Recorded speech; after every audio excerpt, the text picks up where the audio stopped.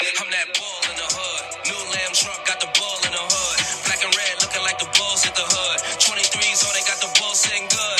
This game 6, this can't miss. Shooting my shot, wrist hang swish. What time is it? Game time! Welcome back, Bulls Nation, to another episode of the Nothing But Bull podcast. I'm your host, Derek, and as always, I'm here with my main man, Justin. What's going on? Nothing much. What's going on? Always hyped after a win.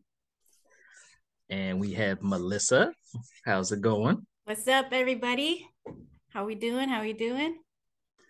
And we got my boy Jon back. First time since we changed it up and gone to YouTube. What's up, Jon? Bulls Nation, what's going on? I am not one for videos, so this is very tough for me. But I'll try my best. I promise. I mean, what's so hard to try? I mean, we're fresh off a win. Right? Oh, exactly. Not only a win, but a win against the Eastern Conference champions, 37-point swing. I'll be honest, I was about to turn off the game. Like after the I was like, if it's like this, if it was like halftime and we're still down by 20, 19, whatever, that's it. But you know, I'm glad I hung in there. Well worth it. You came correct with the hat, though. Absolutely. Back to back, baby. See you. I'll never forget that night. Stacey King was a big part of that. What do you remember from it? Stacey King was a big part of the Game 6 comeback, down 15. You know, Phil Jackson. Yep, it was Stacey King, Scottie Pippen, Bobby Hansen, B.J. Armstrong, and Scott Williams, I believe, right? Yep. Yeah, Scott Williams. Mm-hmm. And Bulls came back. I think they had like a 10-0 run. They inserted Jordan back in the game about 4 minutes later, and the rest is history. That's it. So yeah, the NBA season has started since our last episode, and you know, Justin was at the first game against Miami. We got a win there. I mean, Justin, how was your live experience at the Heat Arena? Well, first of all, like just getting down there was like a story because I left late. So, you know, it's probably about like 4.5 hours, 4 hours, 45 minutes, give or take. So just getting down there, I thought that I was going to have some difficulty because from when I last left Miami, like all of the traffic in Miami was like always crazy, especially when you're heading deep into Miami. But as I was getting closer, I realized that the only person who was driving like they were crazy was me. Like everybody else was chill on the road, but I was the one who was like kind of racing down there. But everything worked out smooth. It was great being in the arena, even though I was about, I missed like most of the first quarter. But and I was wondering, like, am I gonna find like really any Bulls fans for this like home opener for the Heat? But like found a bunch of fans, a lot of good people that I talked to. When I got down there, because I was like anxious about trying to meet up with Stacy and trying to meet up with Chuck, it was funny because I was trying to like get my whereabouts, and you know, Derek, I was talking to you, trying to figure out where they were recording from, and I was like going around the arena, but nobody really knew like where to direct me. So finally, they like showed me this area, and it happened to be right where I was sitting. And so like they directed me to this security guy, and the security guy's name was Jesus. And like it kind of name was Jesus. Yeah, his name was Jesus. And you know, Jesus. I lived in Miami, I was just gonna say that. That's the thing. Like he said Jesus, and then I said, "Oh, you mean Jesus?" And he's like, "No, Jesus." And I'm like, "Are you sure?" And he's like, he asked him if he's sure about his name. Like my name that I was born with, or yes, I'm sure my name is Jesus. So then he was like, "Oh, like here's where they're videoing right now. So like you can go on up." And I was like, "Well, it looks like they're still like recording. Like, are you sure it's okay?" He's like, "I'm the head of security in this section. Of course it's okay. I just told you that it's okay. Like you questioned me with my name being Jesus. Now you questioning me with my credentials." And then I thought about it. I was like, am I really questioning Jesus? Like when Jesus gives you the go, like you need to listen and you just need to go. Like you shouldn't question Jesus. So like that was that was my little story that I had when I was down there. But it was exciting being there because no one, as I was listening on the radio, no one was expecting us to come out of that with a win, and especially like the way we handled Miami on their home opener, it was pretty exciting to see. Yeah, I mean, DeMar did his thing. Ayo was great. Got a win. Didn't turn out like that when me and John went to the DC game. We were robbed. Yeah, they we cheated were robbed. Yes. From the Kobe 3 that they took away where he was not out of bounds, and they didn't even like show a replay of it. They came over the PA and the announcer was like, correction to the score, Wizard player out of bounds. So they took the 3 away from the Wizard score. Like 2 minutes later, he comes, correction to that. Kobe White was ruled out of bounds on the 3, and then you just see the 3 get taken away from the Bulls, and it's added to the Wizards. And we're just like, what are they talking about? There's no replay, nothing. They just took the points away, said he was out of bounds. And then DeMar was fouled on that game-winning shot. Wasn't called. I was Can you imagine if I didn't see the game, but like, was that a play that wasn't reviewable? Like, how did that go about with like the whole entire Kobe 3? I think John, the 3 was what in the first quarter, and then sometime in the second quarter, they're just like, oh, he was out of bounds. And at first they said it was a Wizard player, and then they came back on and said no, it was Kobe White. And we're just like, huh? At that point, I was telling myself, did I drink too many shots before? Like, I was a bit confused at that moment. I'm like, that can't be real. But since you mentioned it, and I'm thinking back on it, I'm like, yeah, that did happen. So wait, they took 3 quarters to watch a replay to go back and fix something that was incorrect? Is that what you're saying? Yeah, he made a 3 in the first quarter. Second quarter comes around a bit into it, and they said it was a Wizard player that was out of bounds on the 3. And then they came back over and they were like, no, correction, it was Kobe White who was out of bounds during the 3, and they took 3 points away from us. They showed us nothing. And we're just like, wait, what 3? What are you talking about? And I've seen like the picture on Twitter, and his foot is clearly in bounds. So the DC did not want us to win in DC on their home opener. They didn't want that, no. And their Jordan era throwbacks. And there were more Bulls fans there than Wizards fans, as always. As always. As always. It's like I just don't understand how that happened. Yeah. But yeah, like you said, it was for Bulls fans rather than Wizards fans, which is normal for the Capital One Arena. They keep changing the name of that arena so many times. MCI Center, Verizon Center, now Capital One Arena. John calls it the phone booth. Well, it was the phone booth when it was the Verizon Center, but now I guess it's the bank.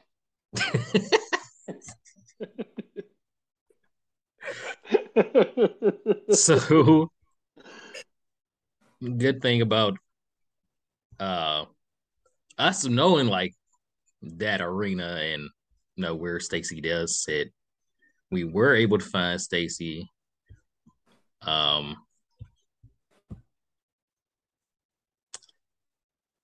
Was able to find Stacey, chat with him for a bit. There it is. There's the man, the myth, the legend, the Golden Pipes. Yeah, the good thing about it was, I seen somebody tweet Stacey like a day or two before asking for a picture because their son's a big fan. And I immediately DM'd the guy and I'm like, just DM me when you're there. I know where Stacey is. I'll make sure, your son gets a picture with him. Oh, that's nice. And he was so starstruck meeting Stacey. It was just an awesome sight to see. So I was glad to make that happen. Shout out to Fitz. He said he's a subscriber for life now, so guessing he's tuning into this episode. That's awesome. I did not know that you orchestrated that. Yep. It's awesome. I do remember seeing him. The Caruso jersey caught my eye, So Yeah. Nice job there, Derek. And that Stacy's good people. Like for him to like take the time out to do that, that's really solid. Yeah. he's been I mean, I've met up with him. I've seen him so many times since 2008. And every time I see him, he's just been so nice. Just the most humble person. Yeah, John was ready to invite him to come out with us after the game, but he had to fly One right day. out, man. One day.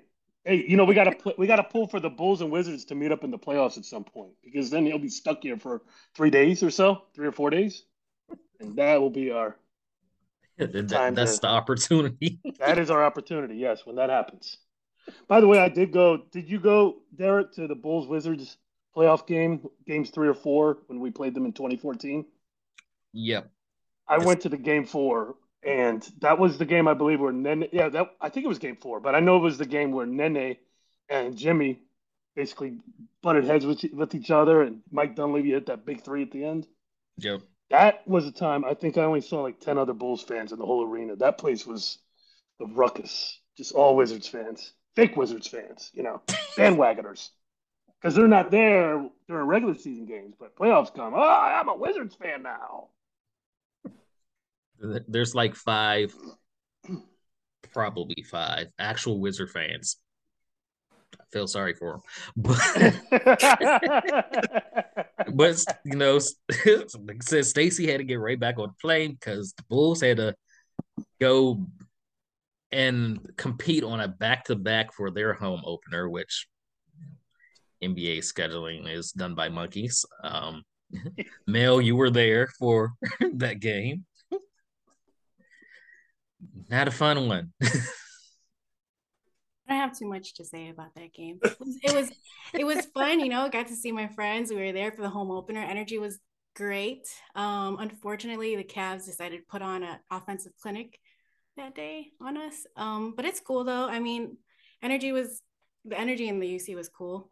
At first, right? At first it was. At first. First 6 or 7 minutes of the game, and then Levine looked good. That was promising. Like yes. it was nice to finally see him play. Obviously, for his first game of regular season, we're like, okay, his knee looks good, so that was promising. Yes. We had no defense, no offense, no nothing. Kind of flat, but and we're not gonna blame the refs for this game. I mean, we didn't play well, but the refs. Oh my goodness, we could not get a call. Like we see it live in action in our faces. Like our people are just getting hacked. No calls. And DeMar gets teed and kicked out. What? DeMar ejected from the game. DeMar? But yeah, he was tired. He was like, I'm done. Just let me go home. It was embarrassing, the lack of calls. But again, we're not blaming this loss on the lack of calls by any means. But it was nice to be back at the United Center. It's nice to see. I hope you were able to witness what happened last night. Oh my goodness! Of course. You were there? Are you a no. Bulls season ticket holder? I wish. Okay. Not yet. Soon though. But yeah, the irony, right, of like we win against the Celtics and the Heat, and we lose against the other two. But what do you guys? I would much rather win against the two Eastern Conference finals contestants versus the Wizards and the Cavs. So, and the thing is, you got to consider we're already 2-0 versus top tier teams. Last year, what were we, like 1-13? Mm-hmm. So we're already in a better start. It's a beautiful thing. We got to break their win streak too, the Celtics win streak. Exactly. Good. Yeah. So what were some good things, like good, bad, ugly? Like what were some good positive things that you all noticed, like in between these first 4 games that stood out to you, like as far as their style? Io played great yesterday. Io he looked great. He was a lot more aggressive. He was doing these pump fakes and stutter steps and stuff and being aggressive, taking the ball to the cup. So I love that. I love that a lot. That was great to see it, to a point where you you wouldn't even be so concerned if, by the time Zoe comes back, I was still starting here and there, just as like Zoe's ramping up. So that's something for me that was like a key takeaway, at least from last game. He played well another game too, but yesterday he was killing it. Yeah, 22 points, 9 to 10 field goals, 6 rebounds, 6 assists. Yep, 6 assists. Like, yeah, three from three. yeah, man, he was feeling it. And I really like the Goran Dragic acquisition. I really do. Mm-hmm. I like how him and Drummond play together. They run that beautiful pick and roll. It's great to watch. Derrick Jones Jr. That one play from Dragic to Drummond to Derrick Jones Jr. was really nice as well. Yeah, I liked Derrick Jones Jr. getting some minutes. Yes, didn't see him the first 2 games. Billy tried him a little bit in the third one, and he was the difference maker last night. Mm-hmm. Knocked down some shots. He was all over the place defensively. He brought that energy with that second unit that played defensively, that had that huge swing. It wouldn't happen if Derrick Jones Jr. wasn't out there with Javonte, because Javonte came in and it's 5 of them. So immediate impact energy. It was great to watch. And he got to the line 6 times yesterday, I think, too. DJJ. Like, he was just being aggressive. He was beautiful. He brings the same type of energy that we get from Wu. So it was cool to see him get more minutes for sure. I agree with you. Yeah, all of that stuff. A lot of good points. One of the major things that stood out to me was just like the play of Vooch. And I'm not saying that he's been shooting the ball like so well, but just with them, his confidence seems to be totally different this year at the beginning of the year as opposed to what was going on last year. And just with the Bulls, a lot of the action that they were doing, like moving the ball around the perimeter, it seemed like it was always with the intent to try to establish Vooch down low. And especially in this last game, like it seemed like he was like playing on an MVP level. Like he knew, I'm the tallest person on this court. I'm the biggest person on this court. I'm the most skilled person in the post right now on this court. And just watching him go to work and just be successful down low was like very encouraging to me. I think he had like 23 rebounds yesterday? Yeah. Like second in the league in rebounds. Yeah, he's second in the league rebounds per game, and he's tied with Rudy Gobert for most rebounds in a single game, which was the 23 last night. Mm-hmm. It was Vooch's birthday. He had the ball out. He went nuts. He went nuts yesterday, and he was at the line 5. He had 5 free throws, I think. He was 4 or 5 from the free throw line, but another thing that I liked about him, he put up 19 field goals. That means that he's being extremely assertive on offense. Instead of really settling for the 3 like he was doing a lot last year, he's really pounding it down low. A lot of those shots too are attributed to putbacks, tip backs and stuff like that. So really like the way Vooch is playing. He's playing like the Vooch from Orlando that we grew up watching play. Yeah, and the thing is with him and his rebounding and his offensive skill set, when you couple that with also what Drummond brings to the table, like with his rebounding and his ability to like really solidify, everything down low, it really does add an element to this Bulls team that we just haven't seen in a very long time. Like there's not a significant drop off when you're going from Vooch to Drummond.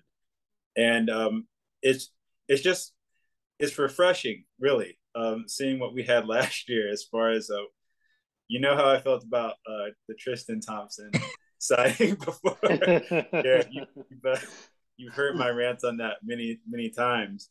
But just seeing like what he's able to provide for this Bulls team.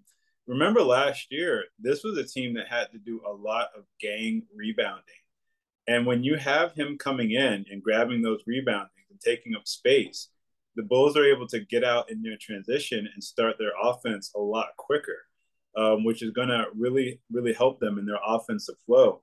Even like when we're looking at the shots that DeMar was taking, he had some great one-on-one plays, but they were getting into the rhythm of the offense very early on. I think, I think it was like the first game when I was watching DeMar, if I count it correctly, there were like 4 of his shots that he made that came with less than 8 seconds left on the clock. Whereas opposed to with his other shots, they were coming with at least about 12, 13 seconds left on the clock. So I really am liking like the offense that I'm seeing from right now. And I think a good amount of that also has to go to a good amount of credit should go to Billy with the way he's been running things for them, trying to get that identity working for them. I love how Billy coached yesterday. He did great. Like he was doing great with the rotations, experimenting and stuff, and staggering. It was just he did amazing. I thought he did amazing. I thought he did great coaching yesterday. And I know a lot of it probably has to do with the fact that we have depth now too. Like we're pretty deep. We got a deep squad now, but just to see that is really great too, giving people a rest and being able to find out who's working well with who and actually making those changes. And when it's not working, there's something actually being done. We're not just sticking with the same lineup. And also, how did you feel about Pat playing those first 6 minutes and then not coming back in again until basically we were pretty much solidified the win? What do you guys think about that? Pat is the invisible man right now. Like, I'm just saying, like, the starters yesterday, I think it was 25, 23, 19, 18 points, and then Pat's 4. And not only that, but he was also a -9 on the plus minus. That's very telling. And yeah, I'm like, I liked Billy's coaching yesterday. I felt like he actually coached for the first time this season yesterday. But yeah, Pat has been like, he's been invisible out there. He's just not aggressive at all. And then he tried to be aggressive yesterday, and the minutes he got taking shots, but they weren't falling. And I don't know. People say Billy needs to run plays for him, and you don't have to do that for like Javonte. Javonte's running around without the basketball. He's cutting. He's same with Derrick Jones Jr. He came in the game. He's just running around. He's cutting. He's moving without the ball. But I said a few episodes ago, Javonte just a better fit with the starters, and I'd rather P. Will come off the bench and bring him off the bench at small forward. Don't put him at power forward. Bring Derrick Jones Jr. in at power forward. You don't have to have these guys play out of position if Pat comes off the bench, because he's not a power forward. He's just not. He's not aggressive enough to be a power forward. And they say Billy needs to call plays for him. Okay, that's half of it, because Billy could call plays for certain players to get them easier shots, because Pat can only be so aggressive. Like, you saw him taking shots and they were bricking because he's cold. He's not going to get many opportunities with Zach and DeMar and Vooch out there to get the ball. So unless you are running some type of play to get him into a easy position to score, he's going to be cold. It's not much aggressiveness he can do. That's not his nature. Like, bring him off the bench. That makes it easier for him, and it makes it easier for the team not to have these slow starts, because Vooch, Zach, DeMar, Io, Pat are all like chill type of people. They're, they're chill. I mean, yeah, DeMar is a killer when he needs to be in like the fourth quarter and he needs to take over a game. But starting out, everybody's just kind of chilling, and DeMar is trying to get other people involved. That's where you bring in Javonte, who's going to just give you energy from the jump to offset that. And we're not falling behind 15, 17 points in the first quarter, because we were behind big every single game we played. We were able to come back into it. We were down like 18, 19 in the first quarter. Yeah, we were down. Yesterday we were down 18. No, we were down 19. Yep. Came back and won by 18. Yeah, 19. After Billy brought in the bench unit with Zach on the floor, there was energy, there was defense. You just can't have relaxed players all on the court at the same time and wonder why, oh, we're down 18, we're down 15. What's going on? Nobody has that energy and that urgency to go out and play defense. Even Pat, who's supposed to be one of our better defenders, nobody's giving him that energy out there. And energy is contagious, it's infectious. When you see Javante came in, Derrick Jones Jr. comes in, there's energy. Everybody's all of a sudden playing defense, and we're back in the game. So, yeah, bench Pat. Do you guys think it was more of a message to Pat, or is it also more of a credit to DJJ and Wu, or do you think it's like a mix of both? And what do you think that's going to do for his do you think that's going to help his confidence at all being on the bench? I know we've already heard him say in the interviews and stuff, but like, what do you guys think about all that? I think it's a mixture of both. But like, I'd like to answer your question, like, we're just going back to something like taking a side step back. You mentioned like the depth of this team. And it occurred to me as I was like looking at, the comeback, and I was looking at our expectations or thinking about the expectations for Pat. It made me think about on this team with the bench that we have as presently like constituted, and if guys even come back, like if we get ball back, the bench has a chance to really kind of average like 35 points per game, like just like with the input that we are seeing from those players. Then it got me to thinking about what is it that we're expecting from Pat, because when you have your star players and you look at the breakdown of an NBA team, you have to have the guys who are getting paid the most doing the majority of the heavy lifting. So we need for Zach, we need for DeMar, we need for Vooch, and even Alonzo when he comes back. Those have to be your main guys. So when you're thinking about like what Pat needs to bring, like Derek brought up energy, and yes, that is a big thing. But it got me to thinking that if he needs to like go to the bench, it's not as big of a deal as maybe what we're making it out to be as fans who want the most from Pat. I don't know that Pat can do what we want him to do with that team. Now, granted, he is having, like he mentioned, like how it's hard playing the stars and you want to get those guys involved. I don't know if Pat goes to a different team, he's not going to play with a bunch of stars who are as giving with the ball as the guys that we have on our team, because all of those guys that we mentioned before are willing to give up the ball. But if it allows Pat to like develop going to the bench, if it allows him to get some confidence, I'm all for it, because with the way this team is put together, we don't necessarily need as much from Pat as I don't want to say we don't need as much, but like what our expectations are versus what we actually need for the team with what Javante is bringing in, or Derrick Jones Jr. with their energy. That is what the starting lineup kind of needs. That bench mob, as we were looking at, it can go with whoever is the hot hand.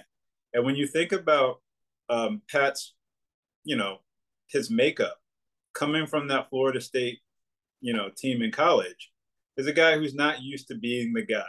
Like, let's just we might as well just like get that through our thick skulls. He's not a guy who is interested right now in his career path of being the main guy or being the go-to scorer.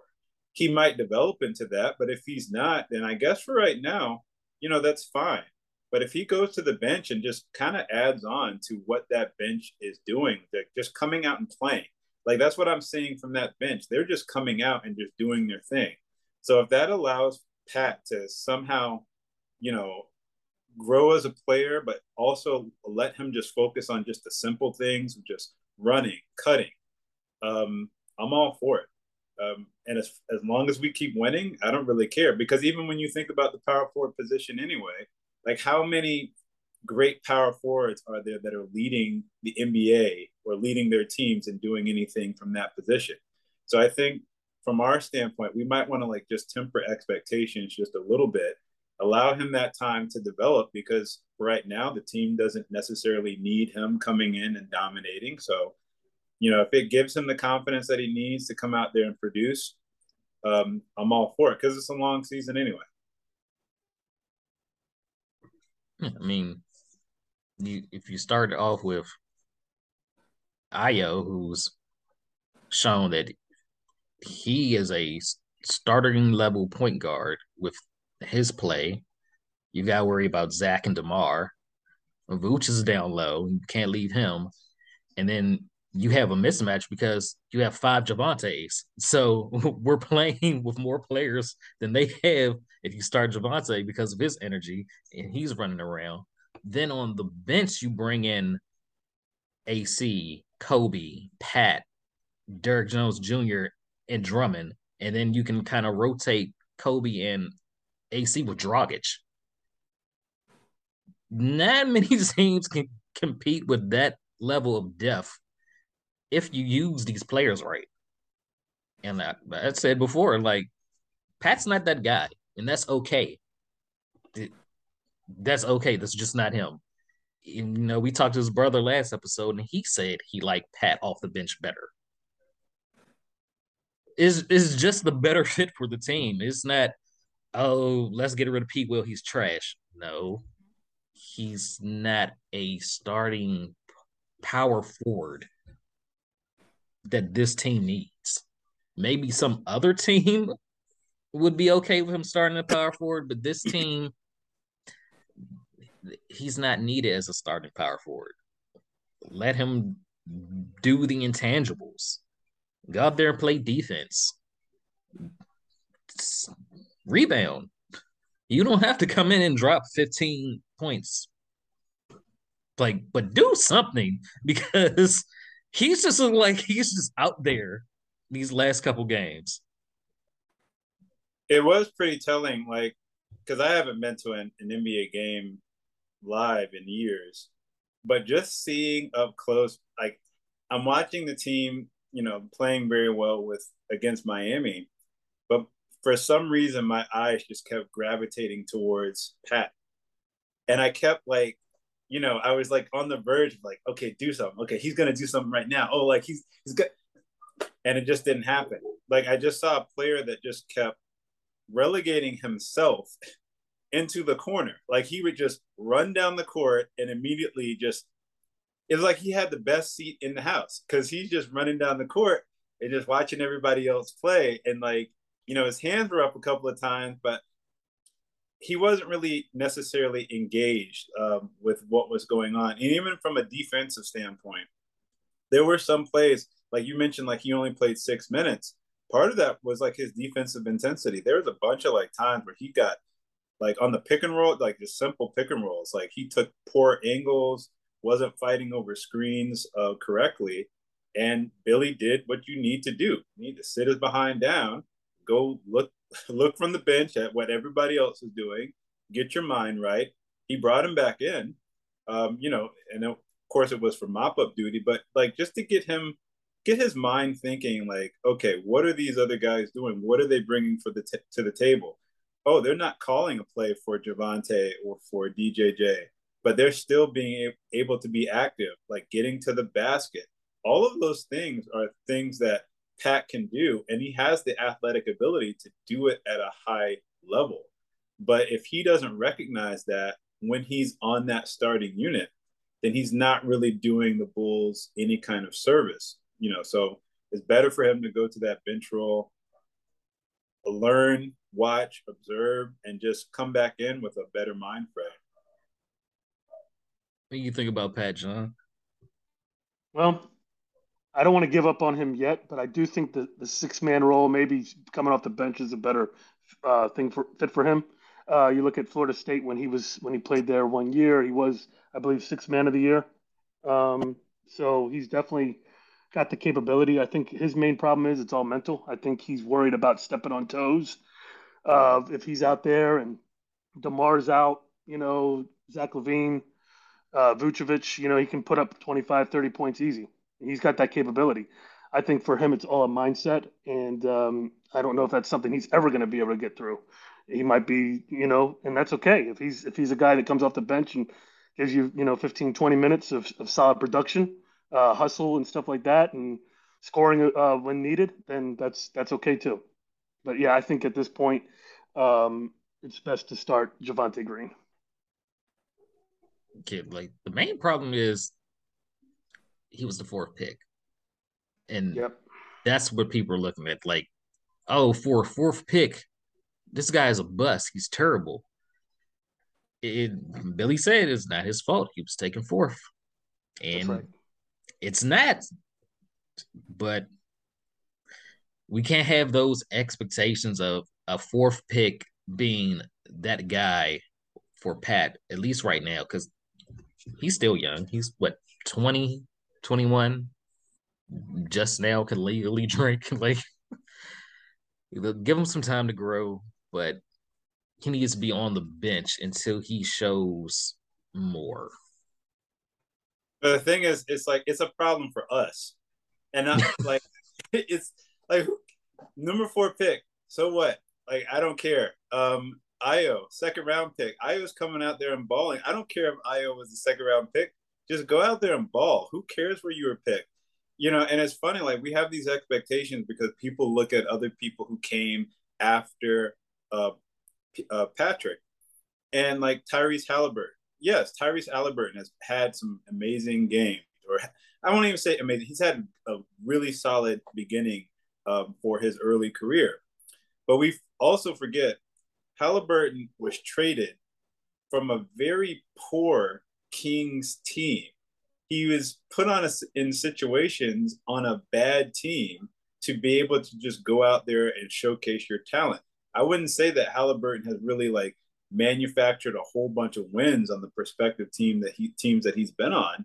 So like all of these like different expectations that people have about who was picked there and whatever means absolutely nothing. It's just a matter of guys just coming in there and playing with confidence. Because if we were to go back and redraft a lot of these different draft classes, things would be totally different. Like even you looking at Vooch. Vooch was who was I forget the center. Like he played for the Andrew Bynum. Yeah, Vooch was a backup to Andrew Bynum. So I mean, when you're looking at like Vooch's career and Andrew Bynum's career, like I know Bynum had he won a championship with the Lakers, but I think overall, when you're looking at the numbers that have been put up between the two of them, Vooch has had a better career. So, it doesn't matter about this whole entire thing of where guys were drafted. We have to learn how to, and I don't mean like everybody on this show, but I mean we the fans, we have to get over where somebody was drafted and just accept players. Like if you're coming in and you're adding like some type of element to the team that transfers over into winning, none of that stuff matters. But the thing is, Pat needs to actually start helping this team win. And the best position for him to actually do that for right now, it just happens to be in that bench role. Yeah, Justin, to be fair, I could enter the NBA right now and have a better career than Andrew Bynum. That guy's one of the worst players ever. Hey, at some point, 3 he years was good. considered like probably like the second best center in the NBA, which is not saying that much because we were like, there weren't a whole bunch of centers that were around during that time period, but I'm just saying. What do you guys thoughts on Kobe in the first 4 games? Male.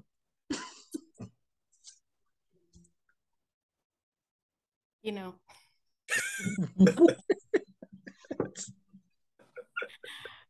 You know. Yeah. What is you know? What is that? I mean, I don't know. I do see him doing a little bit better on defense for sure versus last year. There's definitely more effort there. Like at the end of the day, with everybody, including Pat, I know we just moved on from Pat, but like I just want to see like the intensity, the energy, the effort, energy and effort. At the very minimum, the energy and effort. Everything else will come after that. But he has worked on his defense. I do notice that. Of course, it would be great if we could still count on him for these shots. That's what he's here to do. Other than that, I don't know. I think when Zoe comes back, I don't know where Kobe's minutes are going to go between all the guards that we have. Well, hopefully Lonzo Ball comes back in time for the trade deadline and can use him as trade bait. That's my opinion on that. Yeah, no it was like his stupid minutes. play. I was going to say his minutes are going to be on another team. Yes, exactly. Yeah, Matter of fact, I think that's the only reason he's still on the team because Lonzo's out. Give him some credit. There have not been those stupid like Kobe fouling the 3-pointer. Like we haven't seen that. I know it's the beginning of the year, but we haven't seen a lot of like just bad plays from Kobe. It's just chaotic. I feel like it's just chaotic. Like, I don't think anything he does is like deliberate. Like anything, like I feel like nothing he does has purpose. It's just like all over the place, like just chaotic. Like whatever happens, happens. Like he's like let him loose like a chihuahua, like running around in the park, going crazy. Like I don't feel like he does anything deliberately. That's how I feel. Sorry, that came out. It's funny you said that because you said he played better defense. So you're saying he accidentally played better defense? No, that's probably the only thing I really want to give him credit for is him playing better defense this year. I can see that he worked on his game defensively. You're definitely right. You're definitely right about that, Mel. Yeah. Yeah, he's definitely better defensively. Streaky as always. But that kind of goes back to Billy. Like, if I ask each of you, what is the Bulls' offensive game plan?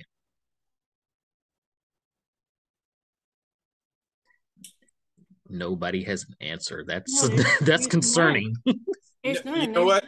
That's an interesting question. I think, and this goes back. You remember, like, I don't know if you all saw, like, when I put on the, I was answering some kind of question, and I said, with the Bulls coming back from that deficit versus the Celtics last night, we should not have been surprised by that. And I meant to say that like the Celtics right now, they're kind of like stuck into finding out what their identity is. Like the Celtics have a bunch of guys who are scorers who can shoot. They think that they're shooters who can score. There's like a total difference. They haven't, and that's why you saw with like them jacking up a whole bunch of 3-point shots. That's not necessarily something that's within their identity as a team. And also on the other side of that, defensively, they've been giving up a good amount of points to begin the start of the year. I think this Bulls team is in that same sense trying to find their identity. Zach didn't start the first couple of games. So they're really trying to work things coming through Vooch and developing him down low. And we seem to find a rhythm between Vooch, DeMar getting his shots when, you know, the offense breaks down, but like a lot of intensity also from Ayo. This is going to be a work in progress over I'd say the first 20 games, trying to understand what they do best and trying to figure it out. It's a totally new game plan that Billy has put in. I love the fact that the ball has been moving around. Everybody is involved except for Patrick. He's starting, but everybody is pretty much involved. And I think that this offense is still in the early stages of trying to find out what their identity is and what they do best. But I'll tell you from last year, you know, the Bulls are down in that deficit. That's not a game that they come back and win. But they won it because they were actually staying true to their identity. You had a big man on the court who was bigger and stronger and better than anybody else. Find him, get him the ball, and good things are going to happen for your perimeter players. And I think that that's what the Bulls are in the early stages of finding out. Like, we can really be successful if we work our offense through Vooch. And I think that that's something it's going to take them some time to figure that out with Zach coming back and, the situation with his health. But I think it's still a work in progress. Yeah. The Bulls' game plan is run. Get out and run. That's what Billy does. He's not an X's and O's coach. So his thing is play defense, get out and run on transition. You guys get stuck, throw it to DeMar or Zach. They have to bail us out because Billy is not drawing up half court plays. He wants them to get out and run, which is why they went out and got Lonzo.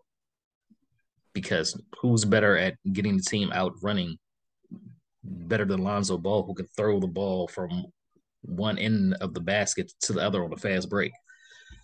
The problem is with doing that, he's not drawing up plays to help his players get good quality shots like Patrick and Kobe. Kobe's role is to come in and be a fire starter, but he's coming in cold every time. That's why he's so streaky. If Billy, drew up a couple plays for Kobe, like put him in a pick and roll, let him get a couple twos in first, and not just expected him to come in and start jacking up threes, maybe Kobe's not that streaky. Maybe he doesn't look like a chihuahua just running around doing stuff on accident because he knows, okay, this plays for me. I'm going to go in and get an easy bucket, and then my 3-game will open up. No, it's get the ball, run. And doing this also is why the Bulls were dead last in rebounds last year, because you want everybody to get out and run. Nobody's crashing the board. You got Vooch down there, and then there's 4 other players from the other team trying to get the rebound. That's why we weren't getting rebounds last year. And surprisingly, Vooch got a lot of offensive rebounds last night.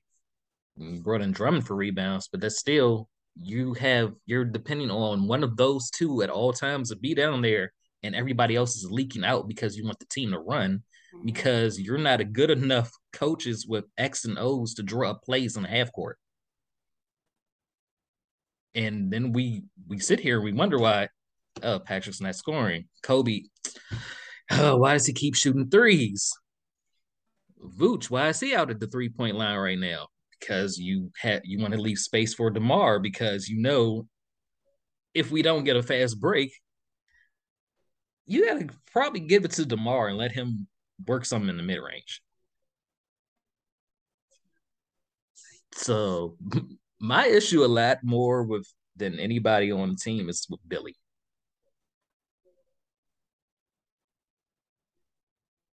I agree. I'm with you. That's why a lot of times it's just like they lack composure because, again, there's no setting up of any play. It's just chaotic. Exactly. It's chaotic. Yeah, and we always have to. It's not as bad, I don't think, so far in these last 4 games. It's only 4 games, but not as bad as last season. I am seeing some really nice ball movement here and there. They had DJJ and Wu were setting these hard screens, which is really nice. I'm seeing some more pick and roll versus last year, but there is definitely a lot of room for improvement. As you said, there aren't any plays getting drawn up.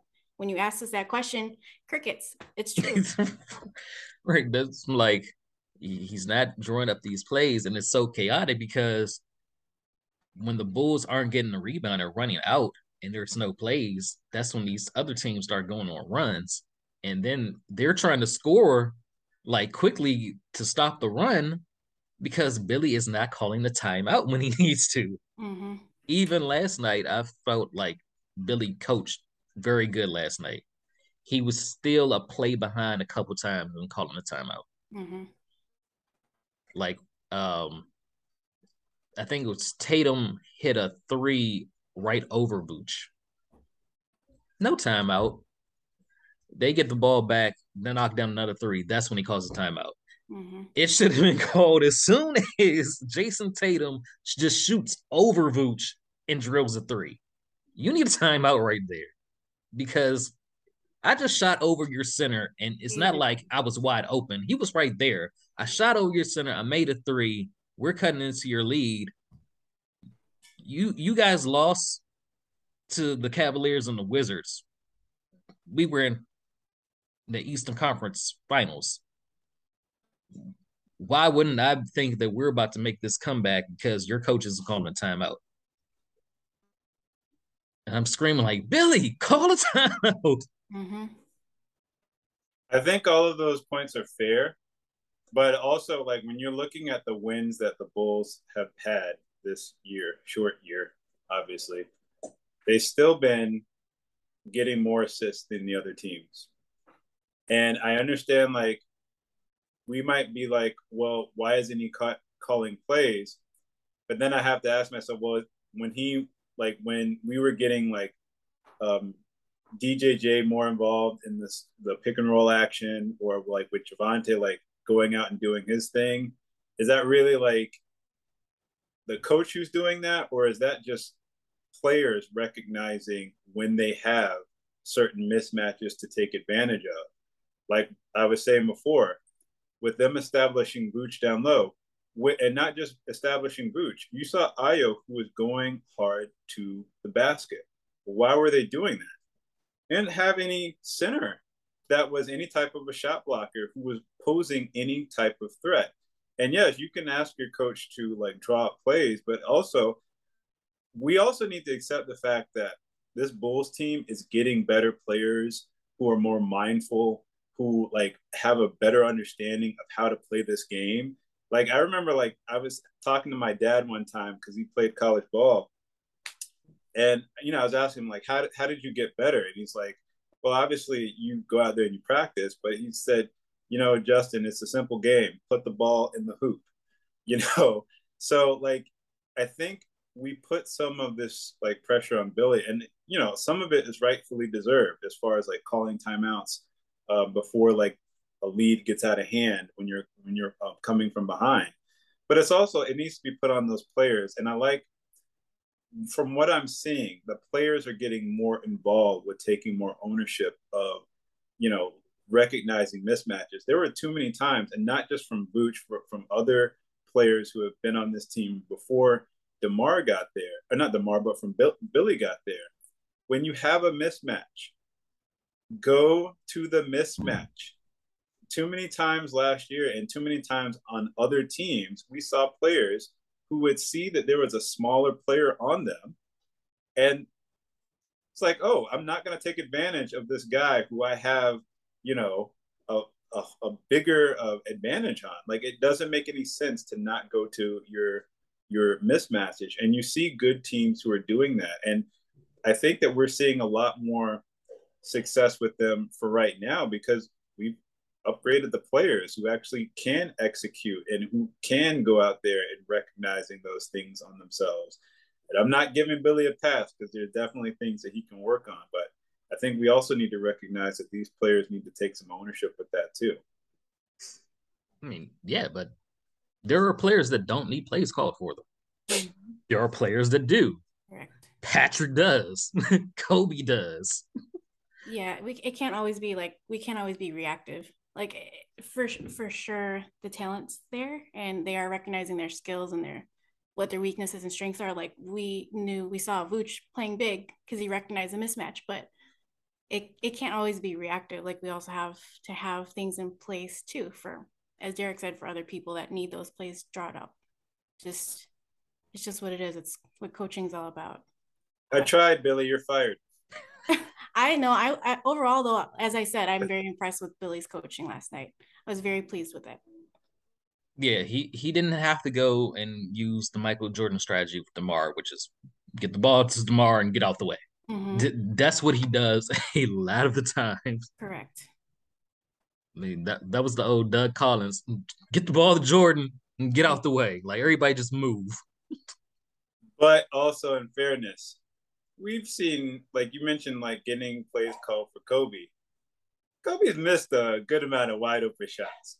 You gotta you have to like, okay, like if you get a shot and you're open, you got to execute that. And that goes back to what you were talking about before, Mel, with like just like seeing consistency from these players. Like you're getting a shot, so when you're open, you got to like nail it, because at the end of the day, this is a job that you're getting paid a good amount of money to do, to execute. Even if you're getting those limited opportunities, you got to knock down some open shots too. So, I think it's a process, but I kind of like what I'm seeing from this process early on. That's all I would say. I'm like, yeah, Kobe's getting open shots, but he's cold. Why? No play is called for him just to go in and get an easy bucket. He's just immediately, I'm wide open, 3. And it's a brick because he hasn't taken anything else. This is the first. He's in a catch and shoot situation. He's not even dribbling the ball to get a feel of the ball. He's catch, shoot. Most of the times it's a brick, and he's wide open because he's cold. I see that. He needs a jump start. Get this man some jumper cables. Give him a Snickers bar. Kobe handling the ball more. Is that what you're saying? Like you want Kobe dribbling the ball more? Because I don't. Yes, not in the sense of like driving, doing things like that, but catch a couple dribbles. Like if he can like dribble to the side of the defender and shoot, they usually go in. He's a lot better in that situation than he is just catching and shooting. Mentally knowing that this play is being drawn up for him, like he's mentally prepared for it versus just the catch and shoot. And we pray. We throw up him. Well, see, that's the thing. The Bulls need a B.J. Armstrong type of player, catch and shoot, and that's what they want. That's what they want Kobe to be, because that's what we need. But he's not that. That is not what he is. It's that's all we wanted him to do. Like, why? Yeah, catch and shoot. Be a B.J. Armstrong. That's all we wanted. Like, I thought we would have come out at off season. Even if you look at the 3 Javonte made last night, he caught it and took 2 dribbles. Splash. That was beautiful. Yeah. Catching the ball and just going up with it. And when that's like your first touch of the ball in the game, you're probably going to miss it. Not Steph Curry. Okay, but in all fairness, and I hear what you're saying, Javonte is not a shooter. But he knocked it down. Work on that. Like Kobe, like he has been known to be that person who's scoring and, can catch fire. But we've seen Kobe with the ball in his hands, and it has not been very good. And I understand, like, you want to get certain actions with Kobe getting involved. And I did think in that last game, or it might not have been that last game, but it was one of the games like Kobe, like you did see some action with Kobe getting to the basket and, a lot more confidence in that area. But at the same instance, it's like whatever. I feel like I'm like going up, trying to swim upstream on this one. Like Kobe needs to execute when he's out there, and I think it can be a little bit of both too. Like it can be Billy trying to get him more involved, but it can also be when Kobe is out there. Like as Melissa said, like he needs to think more. Like if you have the ball and you see an area where you can get to the basket instead of just chucking up a 3-pointer. I don't think that's Billy Donovan being like, okay, Kobe, when you get in there and you get the ball, the first time you touch the ball, just chuck up a 3-pointer instead of like actually running a play and trying to get within the teeth of the defense. We see Ayo getting into the teeth of the defense, and we're talking like people mentioned Ayo's a lot better with the ball. Like completely different skill set. Yeah, Ayo's a lot better with the ball. Yeah. Kobe has short arms. He has dinosaur arms. T-Rex. So that and that's like going off of what you're saying. If he has these short arms and you're saying that it's hard for him getting to the basket, what do you want Billy to do besides those catch and shoot opportunities where he's not going to get the ball taken away from him or blocked? Have somebody set a pick. He dribbles to the side, shoots. That is that simple. I think it's more. I don't want him driving because He has short arms. That's why his dribble has always been so high. And you know, me and you've talked about his high dribble. It's because his arms are short. He can't go down low with the ball. It's Chris Paul. Chris Paul doesn't have long arms either. Chris Paul is a point guard. This is Kobe White we're talking about. Yeah, I don't know about these comparisons. I mean, I was bad enough. Now you went to Chris Paul. I don't know. We got to scale down these. I'm not saying that he's Chris Paul, but I am saying that when Kobe and Chris Paul trained him, we have seen plenty of scenarios in Kobe's career, and this is not just like with Donovan. And I'm not like even wanting to go back to that other coach who should not be named, but we've seen plenty of opportunities where Kobe has the ball in his hands, and even just coming off of the screen, he is not consistent with knocking the shot down. He needs to develop consistency. Like if you want the coach to call plays for you, you actually need to be consistent at something. And there's not anything that I've seen from Kobe that warrants anything with them calling plays for him because he's not consistent. We have faith in Javonte because Javonte consistently attacks the rim. He's shot that 3-point shot. He's getting better at it, which is why people are putting faith in him and why you see these plays that are working for him. Kobe needs to play better. And I get like we want to get him involved in everything. He needs to play better. That's just, we've all agreed to that. Kobe just needs to be more consistent. Okay. Don't back down. You said Patrick, he wasn't doing anything, and Billy rightfully yanked him out, right? Yeah. Kobe, first possession, jacks up the 3. Does Billy sit him down? No, because Billy wants him to shoot. He has the green light to shoot. He and Zach are like our only reliable 3-point shooters right now with Zoe out. So he has the green light to shoot. That's why he's going to shoot. That's what Kobe does. He like Kobe. He thinks he's Kobe. I don't know if that's necessarily like he has the green light, or as like his spot in the rotation is kind of solidified as far as we don't have anybody else out there with the lineup that Billy is trying to run. But as we mentioned earlier, once Lonzo gets back, do you see Kobe having the same amount of minutes? Kobe won't be on this team. No.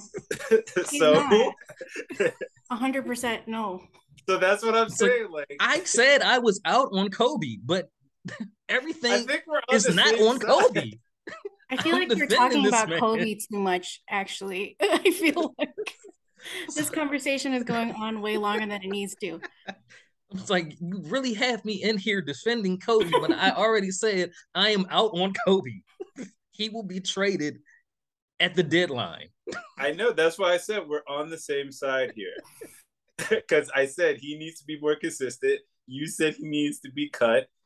Billy needs to be fired. So let's just go ahead and move on. For the time being, it's like one of those things where whatever we're doing right now is not working. Like not having any plays drawn up for him is not working for him, clearly. So while we have him, let's drop some plays and see if that works. If it doesn't work, just let him dribble 1 or 2 times. 1 or 2 dribbles. That's it. 1 or 2 dribbles.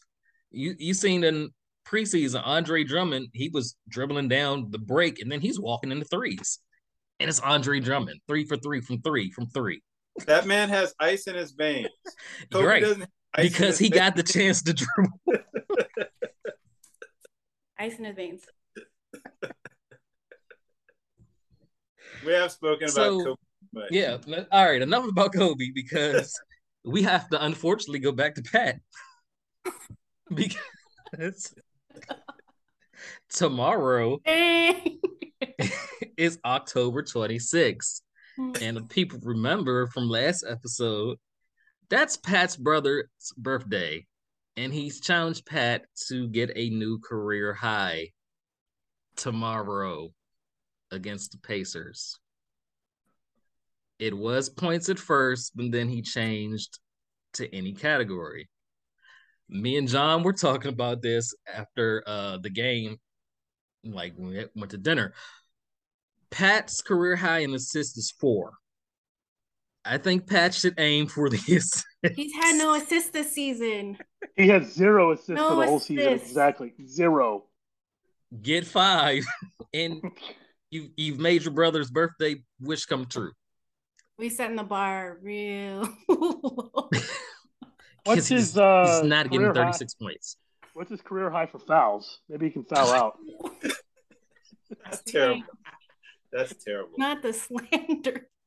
He can get 6 fouls maybe if he plays long enough. He's not aggressive though. He's not aggressive enough to foul. I mean, Ben Simmons can foul out in 17 minutes, so Hey, apparently it's doable. At least we don't have Ben Simmons in that albatross of the contract. Yes. Silver lining, always.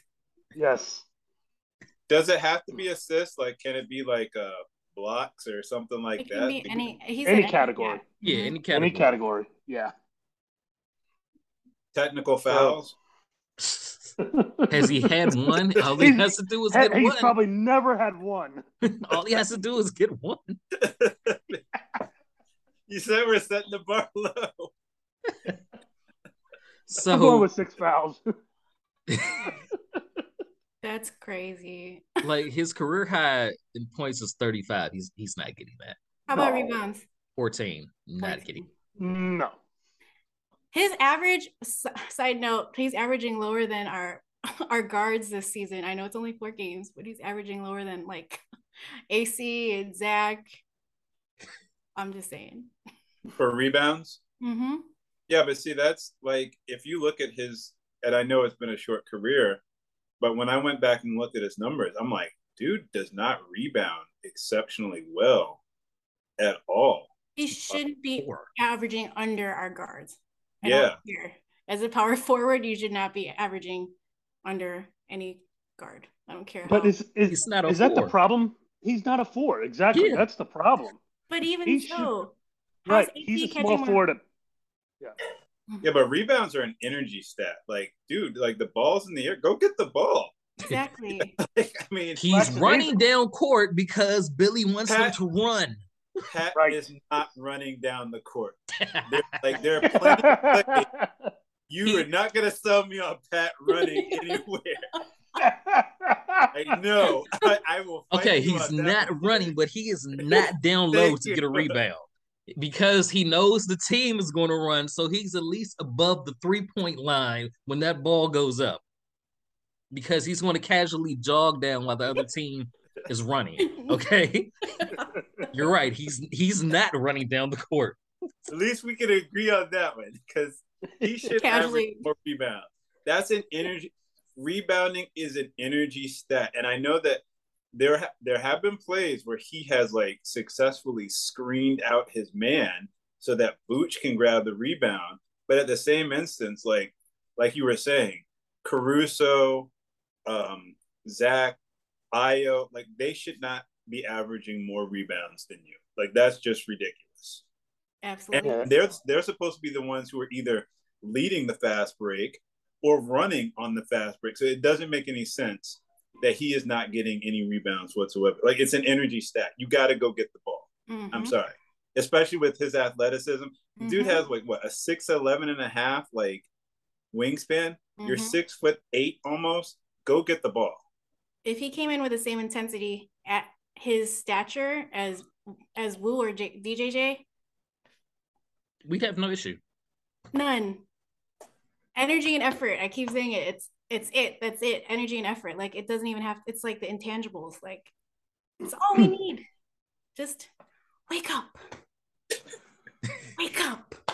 I mean, yeah, the stats can't get much worse. 0 assists. He said 0 assists. 0 assists. Not 2.3 rebounds. Well, a half a block and a half a steal. 32% field goals. Wait.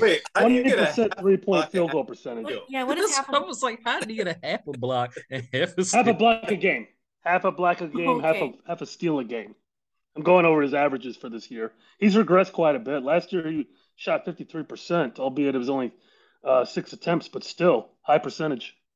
But you're like average, like how do you share a block rate? I don't understand that. Like, either you block the ball. That means he got what, a block the first game and right block the fourth game. Yeah. So he's got 2 blocks and he's got 2 steals over 4 games. So it's half of each.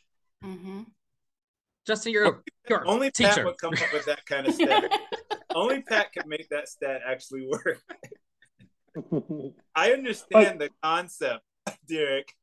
I'm just saying, like, how his numbers just don't make any sense to me. Like, they just don't. Like, and I understand that he hasn't, played. He didn't play at all pretty much last year. It's the beginning of the year now, but like, you would think at least like from his first year he would have more rebounding percentages than that. Like, it just does not make any sense to me. Yeah, and then even the worst stat is -9. He's a plus-minus -9. So on average, the Bulls are down 9 points when he's out there. And that's why he's played less minutes than Javonte and Derrick Jones Jr. in the last 2 games. Well, and then on the contrary, Alex Caruso was +29 last night. +29. That's crazy.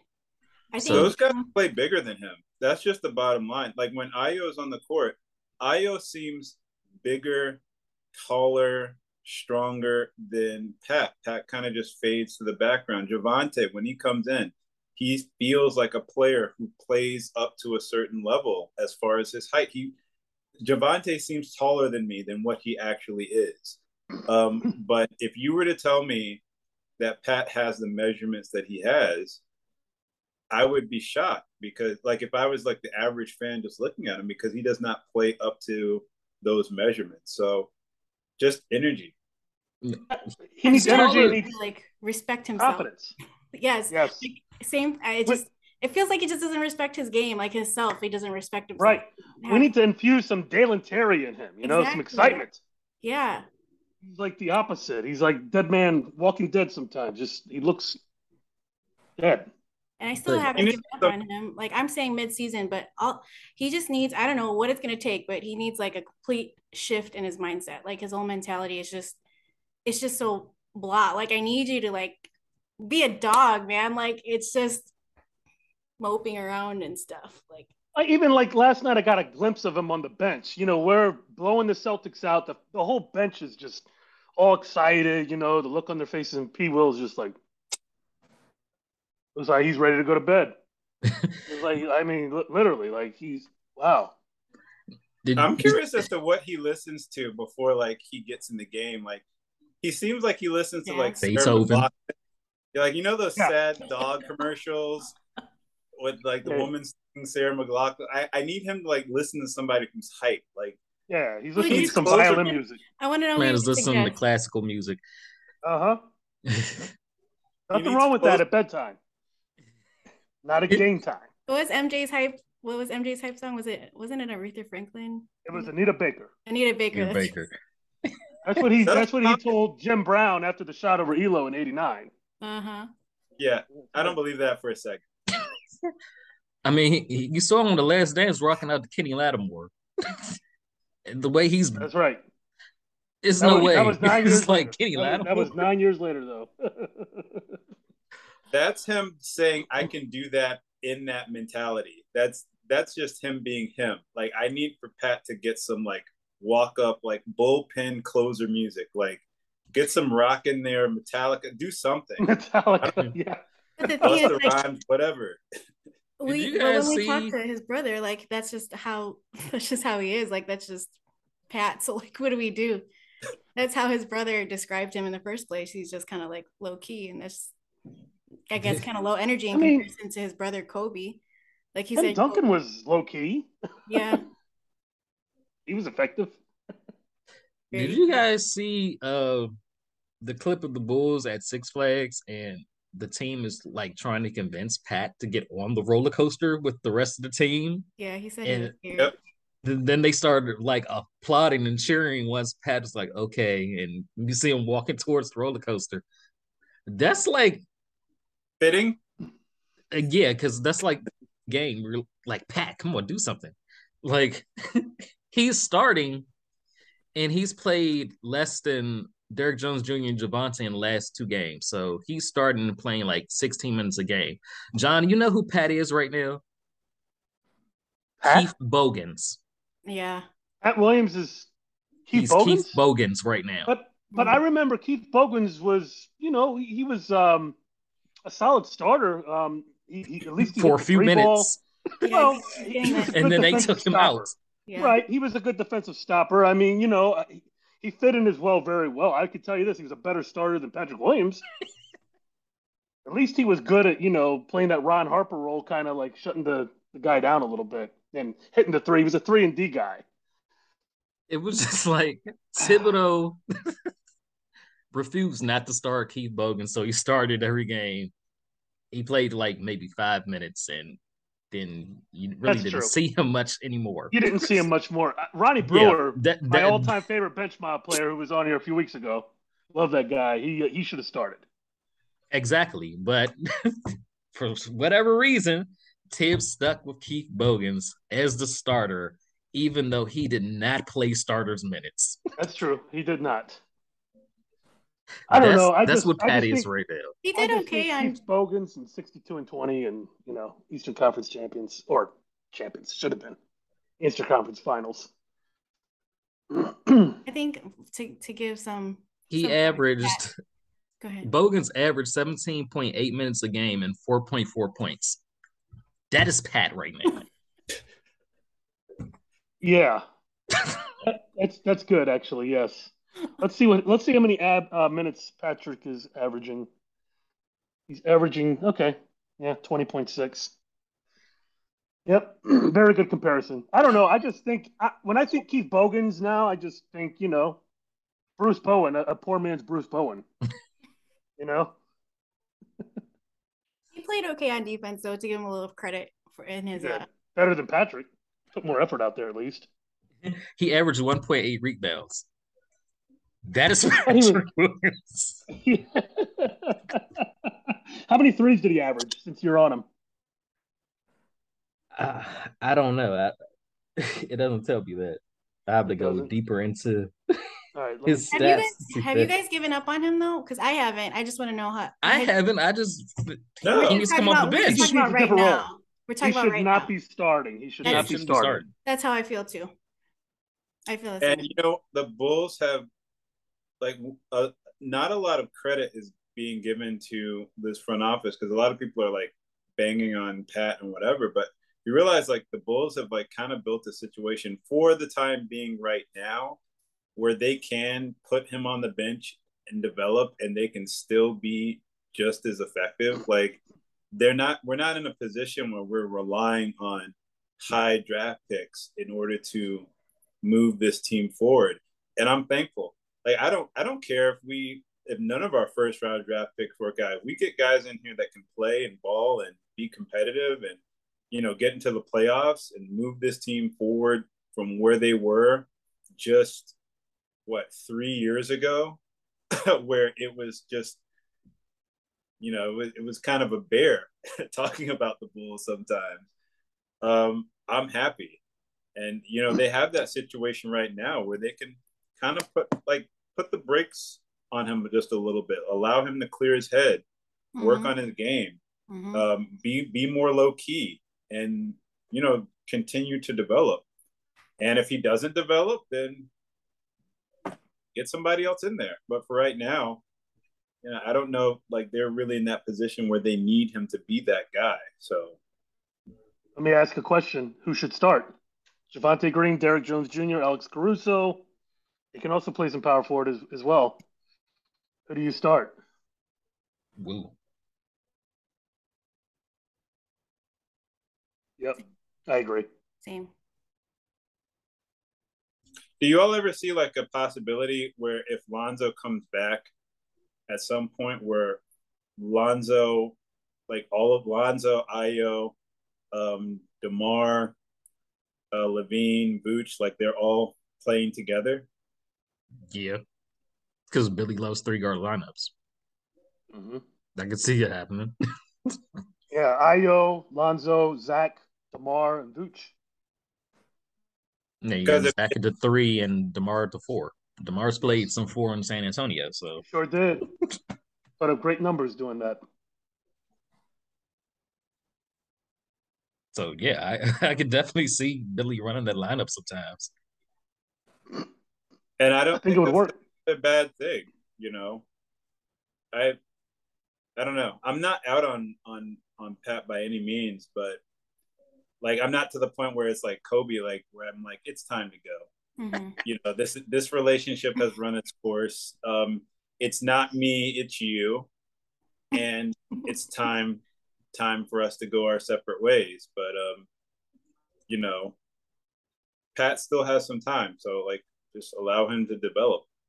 Yeah, people But keep forgetting that it's really like his second year, even though it's his third, and we barely played last year. yeah, First year of the training camp. I think more than anything, what people are upset about and disappointed about with Patrick Williams is it's not even the fact that he's a number four draft pick. It's the fact that we've seen him in spurts. We've seen him in games where he has the ball in his hands and he's the focal point on offense, where he's got the capability of putting up 35 points. That's the thing that's just very disappointing. Um, he's got the talent. I mean, he goes to a lower echelon team, a team that's not going to make the playoffs, and he's the number one scorer. He can average 20, 22 a game, easy. Like If Laurie. he's, yeah, Yeah, except like Laurie's on a playoff. Except Laurie's on a playoff team. yeah, I but don't know if Patrick Williams could do that on a playoff team. I don't know. I mean, it's kind of Laurie and Saxon's team right now. So Well, as much as I used to rag on Laurie was head and shoulders better than Patrick Williams is. He was never. I mean, even in his worst year with Jim Boylan, Meathead Man, he was he was better. that's not saying anything that's like incorrect because we have actual moments of Lori doing something for a month's time. Like and we keep talking about this, like what Patrick has done. He scored the career high versus a team that also was playing backups. That is So, true. we all like for everybody who was like pointing, oh look at that, like what he was putting up. None of the starters were playing on that team. So it they took were none of the That's true. they starters had one starter out. So it's They were missing one starter, Justin. Was Their it only starters one played that game. starter? Are you Yeah, sure it was It just was one only one. start? Okay. yeah, they were only Because I missing one starter. remember against Minnesota. Yeah, But Who was? remember, I don't. yeah. I thought it was like a bunch of their guys that were out, nope. or was it like the scenario where like it wasn't like that because it was like what the last game of It was the the last It game of the was. It was the season. last game. and Yeah. Well, I think that the okay, I game guess that I'll I give remember him that even.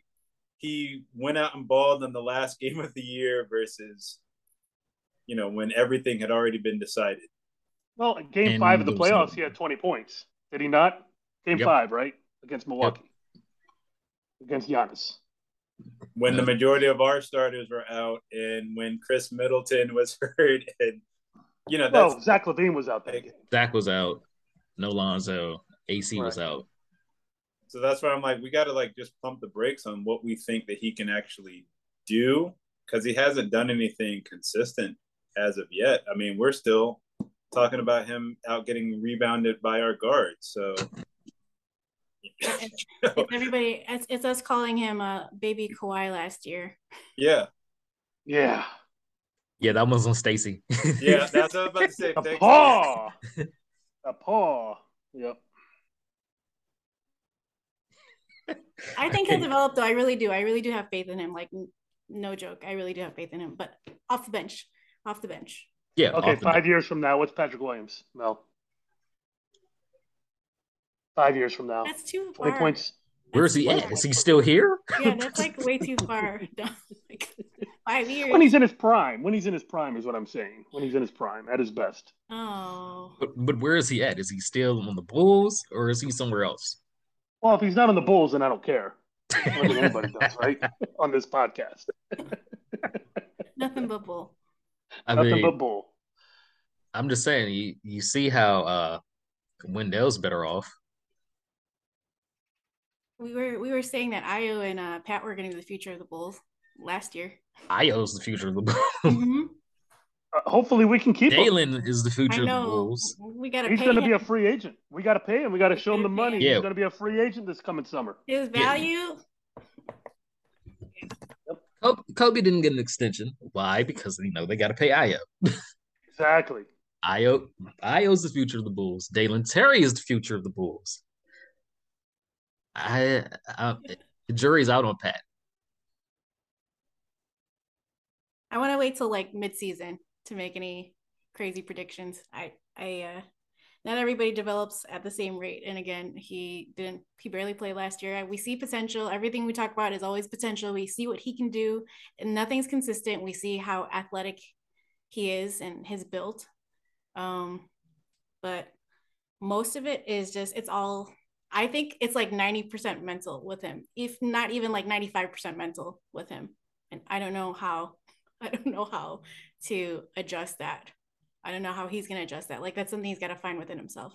If like getting benched wasn't enough, and I know we've already talked about that, but like if getting benched wasn't enough for you to wake up and be like, damn. Maybe that's what he wants. Yeah. I think it is. It doesn't seem like he's working well under all this pressure that everybody's putting on him as fans. And I don't know.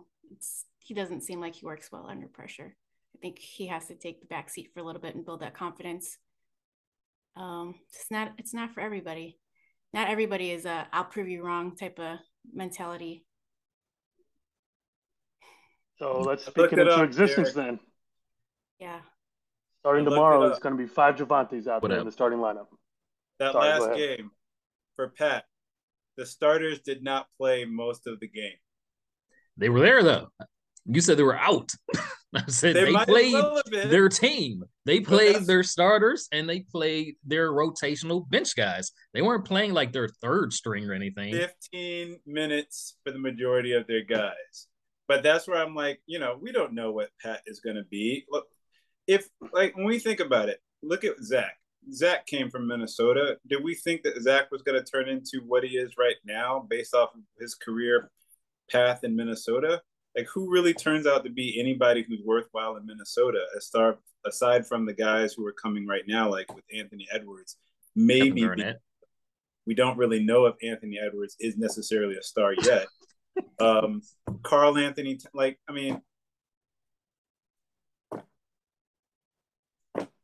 has he been responsible for like a big, huge turnaround for Minnesota yet? So like we don't know where these guys are going to end up. So it's kind of hard to like kind of project that, especially for a guy who hasn't even played 2 years in the NBA yet. It's just kind of hard. I hope he pulls it together because, he's, from what people say, the team loves him. A lot of guys have tried taking him under their wing, and, he spent all of that time with DeMar over the offseason. I'd like to see a lot of the work actually start to come out with his game, but it's kind of hard to project.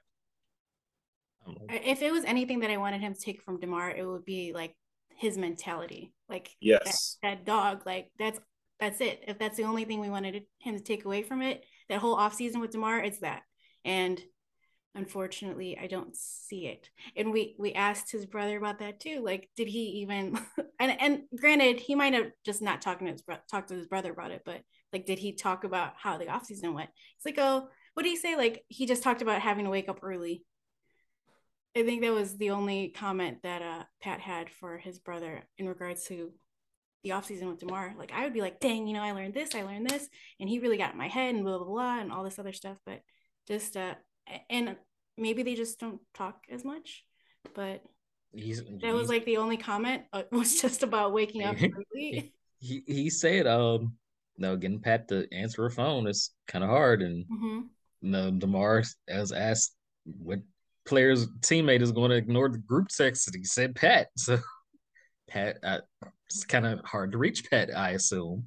But Justin, you are banned from making comparisons because Anthony Edwards, the Ant-Man, is leaps and bounds better than Patrick Williams. I wasn't comparing him to Patrick Williams. I was saying we don't know about these guys and being stars yet. Anthony Edwards is a star already. Based off of what? Did you not watch the playoffs last year? I watched the playoffs. There were people who showed out in the bubble playoffs. Yeah, I wouldn't. No, we're not talking about the bubble. This was not the bubble. Hold on, I Well, gotta when get my I'm popcorn. talking about stars, I mean like a guy who is affecting winning on a nightly basis. I haven't seen that. And I'm just saying that from my standpoint. I have not seen Anthony Edwards play like that. So I don't know about like him and his effect for that team as far as affecting winning. He's a nice He young player that affects has a lot of winning. talent. He affects But winning. that's all I'm gonna say. He affects winning. They got into the playoffs largely because of Anthony Edwards. They did well enough for their first time in the playoffs because of Anthony Edwards. It was not Carl Anthony Towns that was carrying them. It was Ant-Man. That's why he has a nickname. He's the Ant-Man. I never said that it was it is Carl largely respected. And I was not comparing them. I'm saying we are very quick, and this is like from like especially in sports, we are very quick to anoint people, and then when they don't meet up to our expectations of what we put on them, then we're also very quick to tear them down. That's why I'm like, I am not going to say that somebody is like a bona fide star. People have been saying about like Zion. Zion is an incredible talent for the NBA. I don't trust Zion to get through an entire NBA season. And that team last year made the playoffs without him. So that's what I'm saying. Like, just as far as anointing people as stars before we actually see like at least a good 3-4 years from that player and watching their development. That's all I'm saying. I was not comparing Patrick Williams to Anthony Edwards. I think you'd be crazy to compare them because there is no comparison for that. I'm like, Edwards, in the first 2 games they played the season, had 30 points in both games. Not bad. He's for his career, which is 2020 to 2022, he's averaging 20.3 points on 42.9 field goal percentage. Yeah, what's his player efficiency rating? There's a lot of people who average a bunch of points that, when they come out in the very beginning. I'm just saying I'm not quick to anoint somebody as a star without them like seeing a full body of work. That's my point. I'm not saying that he's a bad player and that he's not talented. He's very talented. He affects winning. It was my point.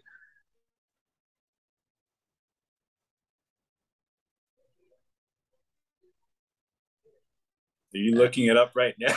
Yeah, I'm trying to find it, but as long as we don't go from Kobe to CP3. No, we're not. We're not going back to Kobe. Kobe to CP3. It's just Ant has it. He has that mentality that Patrick does not. He already has that mentality that I'm the man. This is my team. He affects winning. Like Derek, I can't put it better than that. Is it talented? But his career player efficiency rating is 15.1. His rating right now is 11.2. Like that, I'm not saying he's not a talented player.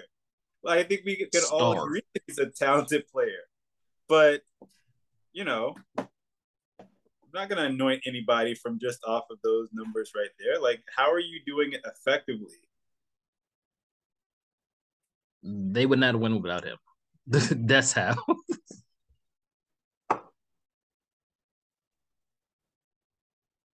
That's just all I'm saying. Like, it's his team. It's not Anthony Edwards' team. I mean, it's Anthony Edwards' team. It's not Carl Anthony Towns' team anymore. Yeah, that's not saying much for me because I'm not a big Carl Anthony Towns fan myself.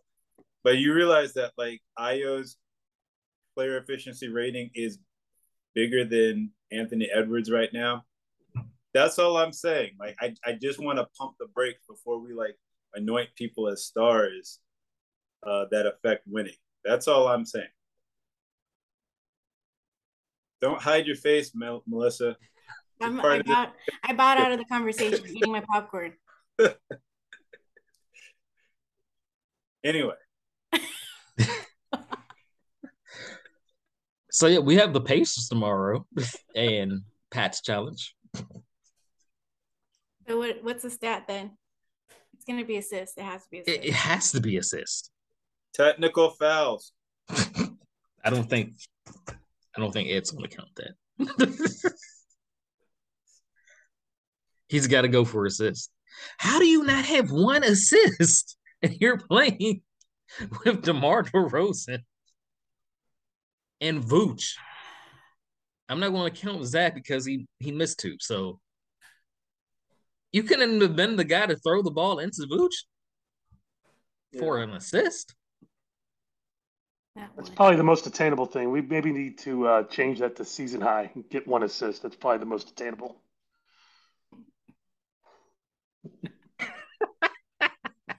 You guys are bad. Give that man time to develop. I said midseason. I think midseason is a good enough gauge. See where he's at. I said let him develop off the bench, but right now we're talking about what his brother is challenging him to do tomorrow. I feel bad because I picked those brothers over the Ball brothers. It's making me rethink my. You were the only one. And Alba, because Alba is a huge Patrick Williams fan. So you guys were the only 2 to choose the Williams brothers over the Ball brothers. Hey, I should be able to take, if you're a bona fide NBA player, I should be able to take you being healthy over somebody who doesn't have like a healthy leg yet. So he said when healthy. He said when healthy. Everybody's healthy. When everybody's healthy.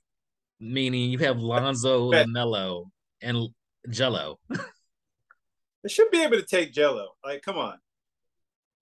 You're going up against 2.5 people. And Ed hurt himself. Oh, that's right. I forgot about that one. Mm-hmm. That's my bad. I don't know why. Never seen Ed play. I haven't seen Kobe play. But Jello has been signed to the Hornets in the G League Hornets. Kobe is overseas, and as Ed said, hopefully next year he's a part of the Windy City Bulls. But right now, you're looking at advantage Ball for being experienced to the 3 of them to make it to pretty much the NBA level.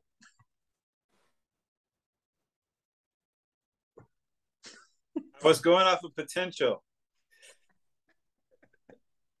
That's bad relationship advice.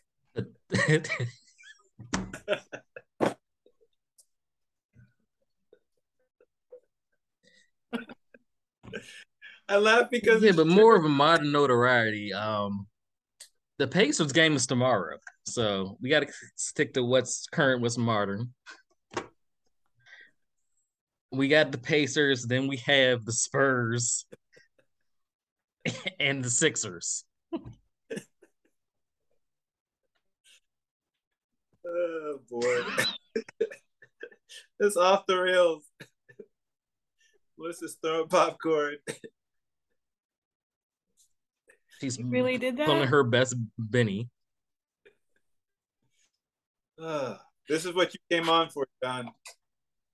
I'm going 3-0 Bulls. After once Sunday morning, will be 5-2. You're gonna get next 3.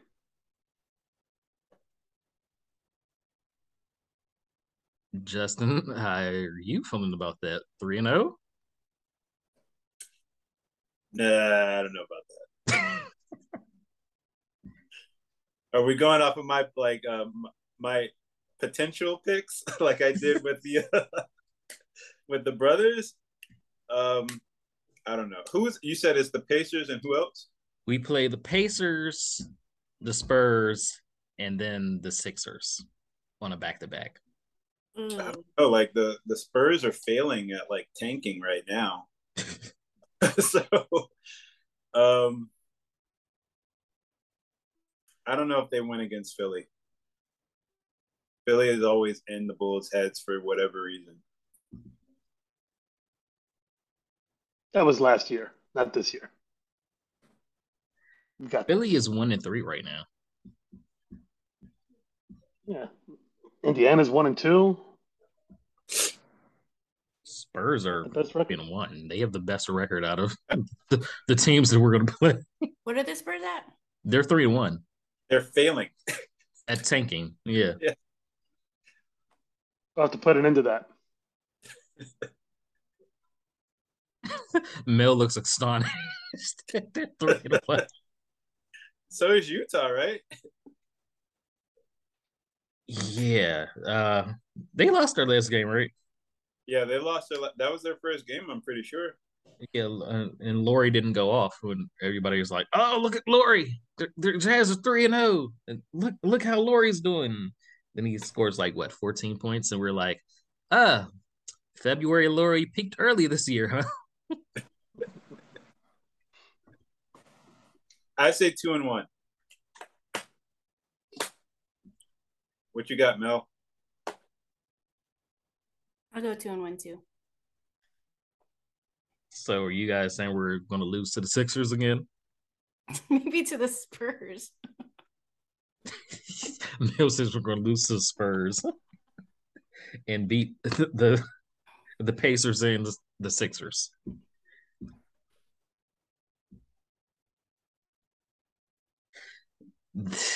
That would be a Bulls thing to do. That's what I'm saying. Like based off of like us beating Miami, but and Boston, because we play tomorrow at home, play the Spurs in Texas, and come back the next day in Chicago for the Sixers. Yep. And you got to figure it like Zach's probably going to sit. He's going to sit that Spurs game probably. You think it'll be the Spurs game? Yeah. I mean, I would want him against the Sixers. The Sixers have what? Beat us 12 times in a row now? We haven't beat them with Embiid. Ever. Mm-hmm. That's got to change. Saturday. Hopefully. I mean, we beat Boston. We beat Miami. Asterisk to the loss on the Wizards. We really should be 3-1. It's true. But yeah, we were 2-14 against the top teams in the league last year. We already beat Boston and Miami, who were both in the Eastern Conference Finals.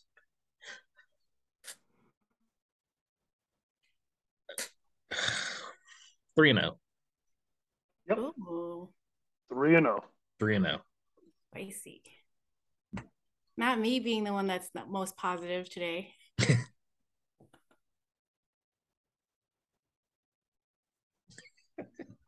That guy brought me down, you know. I hope you're listening.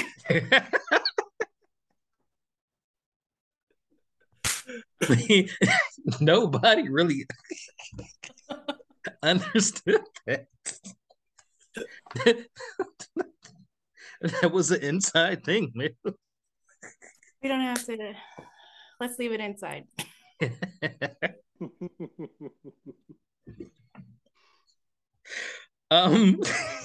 So yeah, I got 3-0. John's got 3-0. Mel and Justin are going with 2-1. We'll see if Pat can get some assists tomorrow. 1. Hey, One assist to Kobe. Who can take a couple dribbles and Yes. I'm telling you now, when we trade Kobe and we play him and they use him in the right way and he lights us up. Oh, he's gonna light That's us up. exactly what's gonna happen. You already You're know. like, see, Justin. The man just needed to dribble a little bit. I just wish that they would be able to see Justin's face right now because the audio's not on. But say something so the viewers can see your face. I can't remember the last time Kobe has lit anything up. So Rookie year versus the Knicks in the fourth quarter, I guess. And he scored what, 23? I think it was. Is that the game Roy Williams was in? Yes. Oh yes. Here we go. If you want to trade, if you want to find some takers for that, like some team that's holding on to Kobe being able to light somebody up, go for it.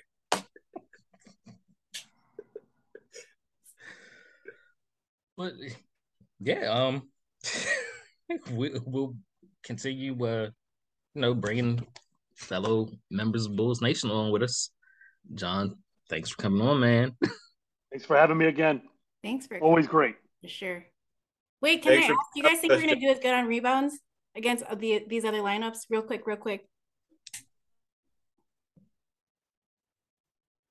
Hello. Huh? What are we doing?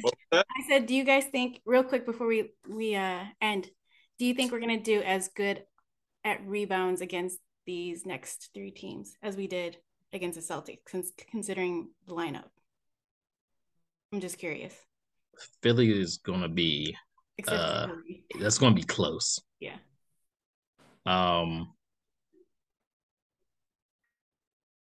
I think we'll be fine against the Pacers. Miles Turner still doesn't play. And I don't understand how he sprained his foot with landing on a ball boy's foot before the game, and he's been out. and Bulls Nation, you guys wanted us to trade for that man. Mm-hmm. He's getting hurt jumping around with a ball boy.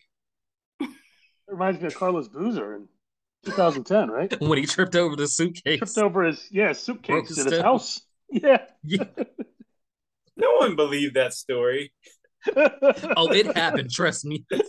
I believe that story. Boozer most definitely tripped. He was probably doing the hey, grab it, Joe. No, he was trying to put that shoe polish on his head and then dripped on the floor. Goodness. And boom. Why? Why was that a thing? Like who told them? Who told him? Like who okayed that? Does he not have any real friends? Like I would never let anybody go out like that. Yep, that was a Sunday afternoon game on ABC. They were playing the Celtics. I remember that. We were shiny. It looked like a bowling ball. That looked nuts. That's what we're Joe. Do you have any friends? Mill was real upset. Like, where are your friends? For real. Who let him go down like that? That's why you got real people in your corner. So being Scratch Boozer ever appearing on the show off the list. Like Boozer's off, Kobe's off. You have to edit that one. Hats off. We didn't say anything bad. I mean, we just kept it real, you know. Edit that one out there. I'll give Carlos Boozer this. He's definitely the loudest player in Bulls history. You could hear him louder than the fans. Anytime someone would shoot, he was telling Joe to grab that rebound. Mm-hmm. Get it, Joe. Maybe Dale taking over for that. Cut to the basket, Pat. Yeah. Sorry. The fact that Dalen Terry was on the bench yelling at Patrick to cut to the basket. Mm-hmm. Yeah. So yeah, Pat's off the list. Kobe, Boozer. We give you just edit that last part out. We give Ben Gordon some bail money, maybe he'll come. Oh wow! And he's eliminated too now. What's the emoji for shots fired? It's the water gun. The water gun. Jeez, Derek. We gotta have somebody come. He said bail money, man. Wow. And just like that, we never had another guest. Do we have an emoji for a burning bridge?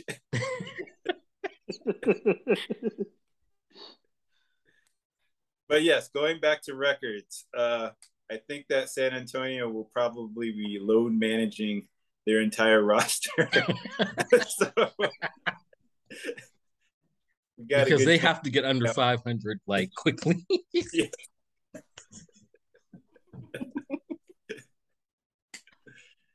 So yeah, we'll catch you guys next week.